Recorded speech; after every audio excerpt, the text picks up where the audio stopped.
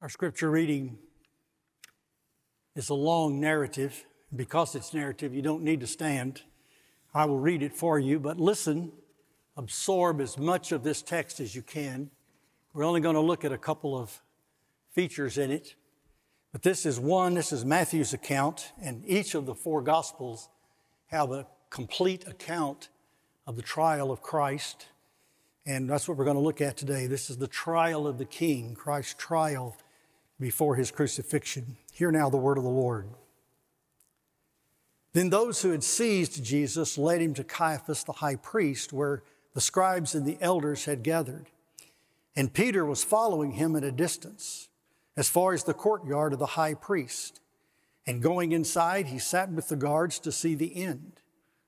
Now the chief priest and the whole council were seeking false testimony against Jesus that they might put him to death. But they found none, though many witnesses came forward. At last, two came forward and said, "This man said, I'm able to destroy the temple of God and to rebuild it in 3 days." And the high priest stood up and said, "Have you no answer to make? What is it that these men testify against you?" But Jesus remained silent. And the high priest said to him, "I adjure you by the living God, tell us if you are the Christ, the Son of God." Jesus said to him, "You have said so. But I tell you, from now on, you will see the Son of Man seated at the right hand of power and coming in the clouds of heaven." Then the high priest tore his robes and said, "He has uttered blasphemy. What further witness do we need? You have now heard his blasphemy. What is your judgment?" They answered, "He deserves death." Then they spit in his face and struck him. And some slapped him, saying, "Prophesy to us, you Christ. Who is it that struck you?" Now Jesus stood before Pilate, and the governor asked him, "Are you the king of the Jews?" Jesus said, "You have said so."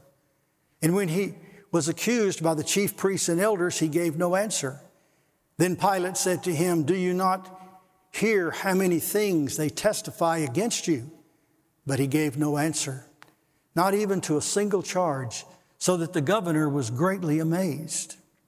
Now at the feast, that is the Feast of Unleavened Bread, the governor was accustomed to release for the crowd any one prisoner whom they wanted. And they then had a notorious prisoner called Barabbas. So when they had gathered, Pilate said to them, "Whom do you want me to release for you, Barabbas or Jesus, who is called Christ?" For he knew that it was out of envy that they had delivered him up.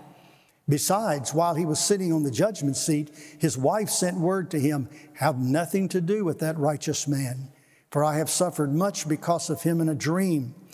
Now the chief priest and the elders persuaded the crowd to ask for Barnabas and destroy Jesus. The governor again said to them, "Which of the two do you want me to release for you?" And they said, "Barabbas." Pilate said to them, "Then what shall I do with Jesus, who is called Christ?" They all said, "Let him be crucified." And Pilate said, "Why? What evil has he done?" But they shouted all the more, "Let him be crucified." The word of the Lord.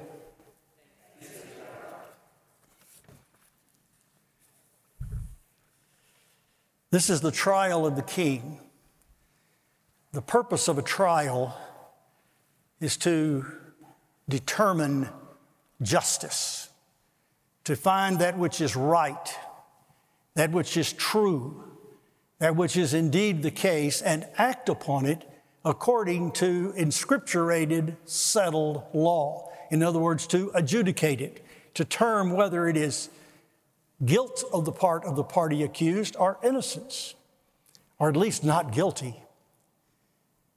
It is the duty of a trial to come up with the verdict, and then upon the verdict, issue it to the proper authorities for the penalty to be executed. And this is what we see in the case of Jesus. What we see Jesus being tried before is two authorities. Viewed ideally, he was viewed in this trial in God's court, that is the Hebrew court, the court of God's chosen people, the court of the covenant people. In fact, the court of the very high priest and elders of Israel, who were the direct descendants of Moses and the council of 70, and Aaron, the high priest of ancient Israel. This was God's court. This was where the word of the Lord was the supreme law. He was also tried in Caesar's court, man's court, the court that had been devised by human reason and human understanding and a human sense of justice. So what they're seeking to find here is the very best case that can be made for justice. All courts tend to high ideals. They operate according to set procedures. They have things that have long been determined what is fair and what is unfair, so that the final verdict will be true. It'll be truth. And that truth then will be acted upon according to the law's penalties. We see an awful breakdown in God's court. The prophets had cried out for centuries that God's priest and his prophets and even the king had become quite corrupted.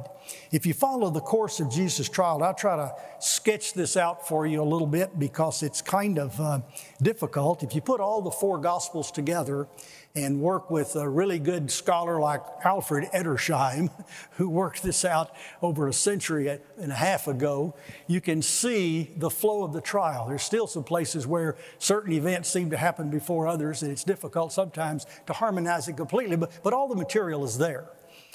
This is the ordeal that Christ had at his trial.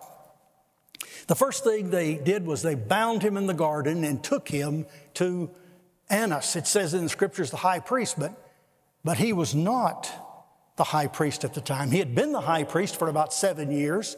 He had 5 sons who had been high priests, and this now the high priest Caiaphas is his son-in-law. But do you know who Annas really was the godfather of Judea, especially the godfather of Jerusalem. He lived in a massive mansion up on the hill right next to the temple complex. And they took him there in the middle of the night to his house because he was the one who had instigated the conspiracy against Christ to have him arrested, brought to this trial, and hopefully executed anyway. Annas got a large percentage of the money that was made in the temple markets. You remember what Jesus had just done to the temple markets a couple of days earlier.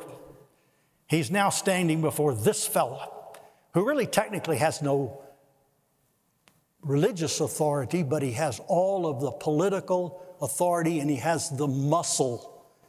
And as he stands before them, this is really probably where the real trial of Jesus took place, because it was here they put all their witnesses together. They tried to find good witnesses. They worked the case up. They worked in the middle of the night, which was illegal, and waiting for the crack of dawn for that old rooster to crow.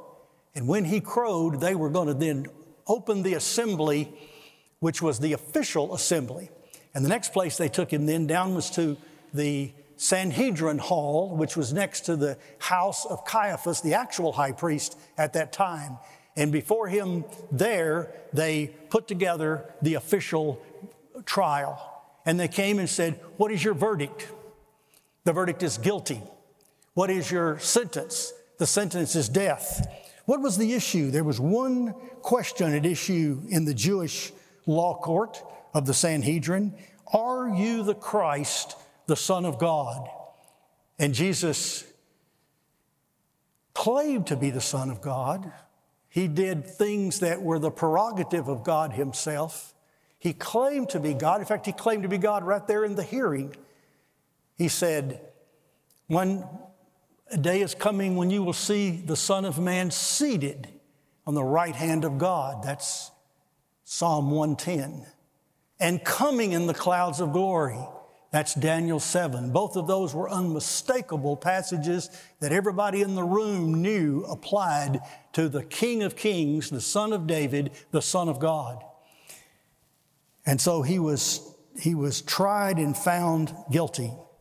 He had only one thing going for him, and that was what the prophet Isaiah had said 700 years earlier, and that is, when he was tried, no deceit was found in his mouth.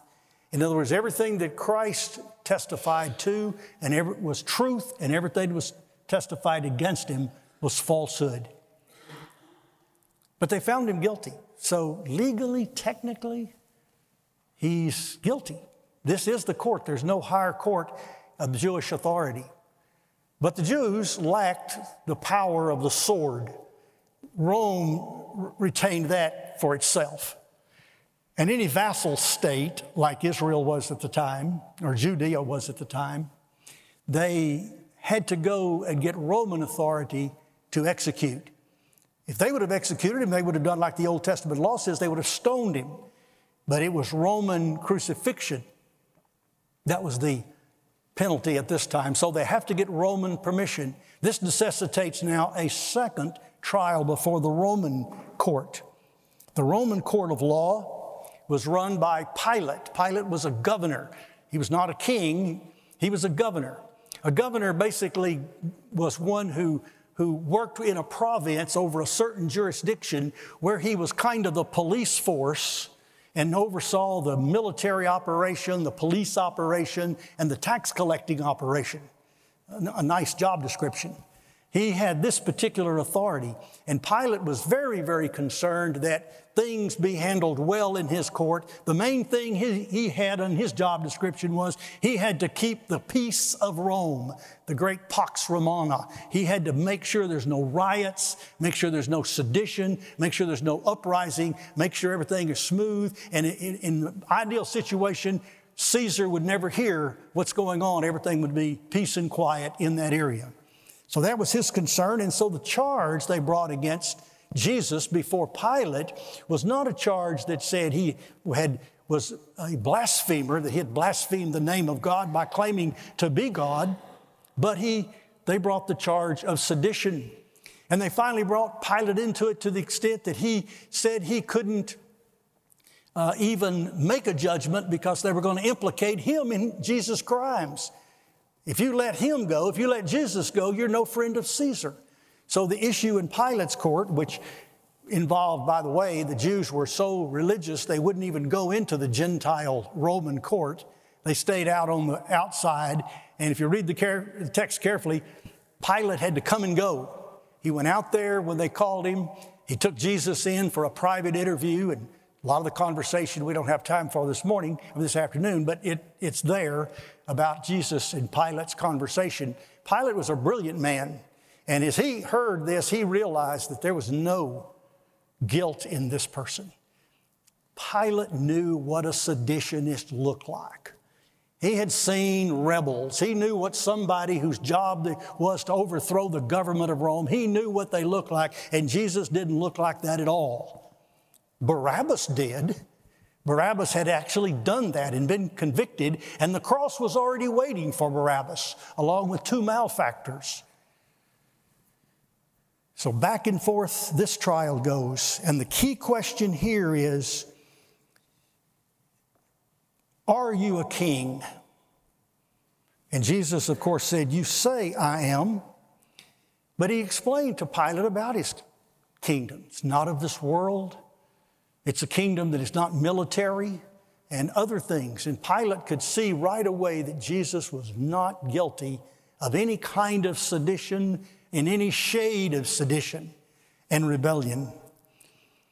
The prophet Isaiah in that same passage earlier had said this. It said, he had done no violence. In the 53rd chapter of Isaiah, he had done no violence. There was no deceit in his mouth. He wasn't a blasphemer. And he had done no violence. He was not a seditionist. He was innocent. And so Pilate's verdict was, I find no fault in this man. He's innocent. Just before we leave this and speak for a moment as I close, I kept thinking over and over what it must have been like for the high priest of Israel to be standing there ruling face to face against the real high priest of the people of God. And what must it have been like for Pilate, a petty potentate at best, standing there facing the King of the Kings and the Lord of the Lords. They really didn't have a clue. But Peter explained it all. 52 days later, Peter, remember in the text how he was following afar off and warming his hands and denying Christ and swearing that he didn't know him and all that. That Peter. 52 days later, Pentecost and the days of the death, burial, and resurrection of Christ added in there, he was standing before this very group, this very mob, these very elders, this very Roman government, and saying, you, by wicked hands, have taken and slain the Son of God. Because here's the real issue. There was not just the corrupt Jewish court that found him guilty of blasphemy and called for his death. There was not just the Roman court that found him innocent and Pilate sought to release him. They tried to find a way. He said, what about Jesus compared to Barabbas? What do you think? And the mob said, crucify him, crucify him. The real court, the real trial, the real great verdict that was taking place on this day was a divine verdict. It was God's court, where God was, by his determinate counsel and foreknowledge, Peter said, God Almighty was working out a transition whereby he could take the sins of his people and lay them upon an innocent, perfect, beloved Son in whom God was well pleased, and have him be that sacrificial Passover lamb for his people. It was God that was transacting true justice, because the death of Christ enabled God to be just and the justifier of those who come to God by faith. And that's exactly what happened. This was God's eternal plan. This was God's justice system at work. And oh, what a judge. Full of mercy and compassion and love and long-suffering and forbearance and grace abounding to sinners such as we.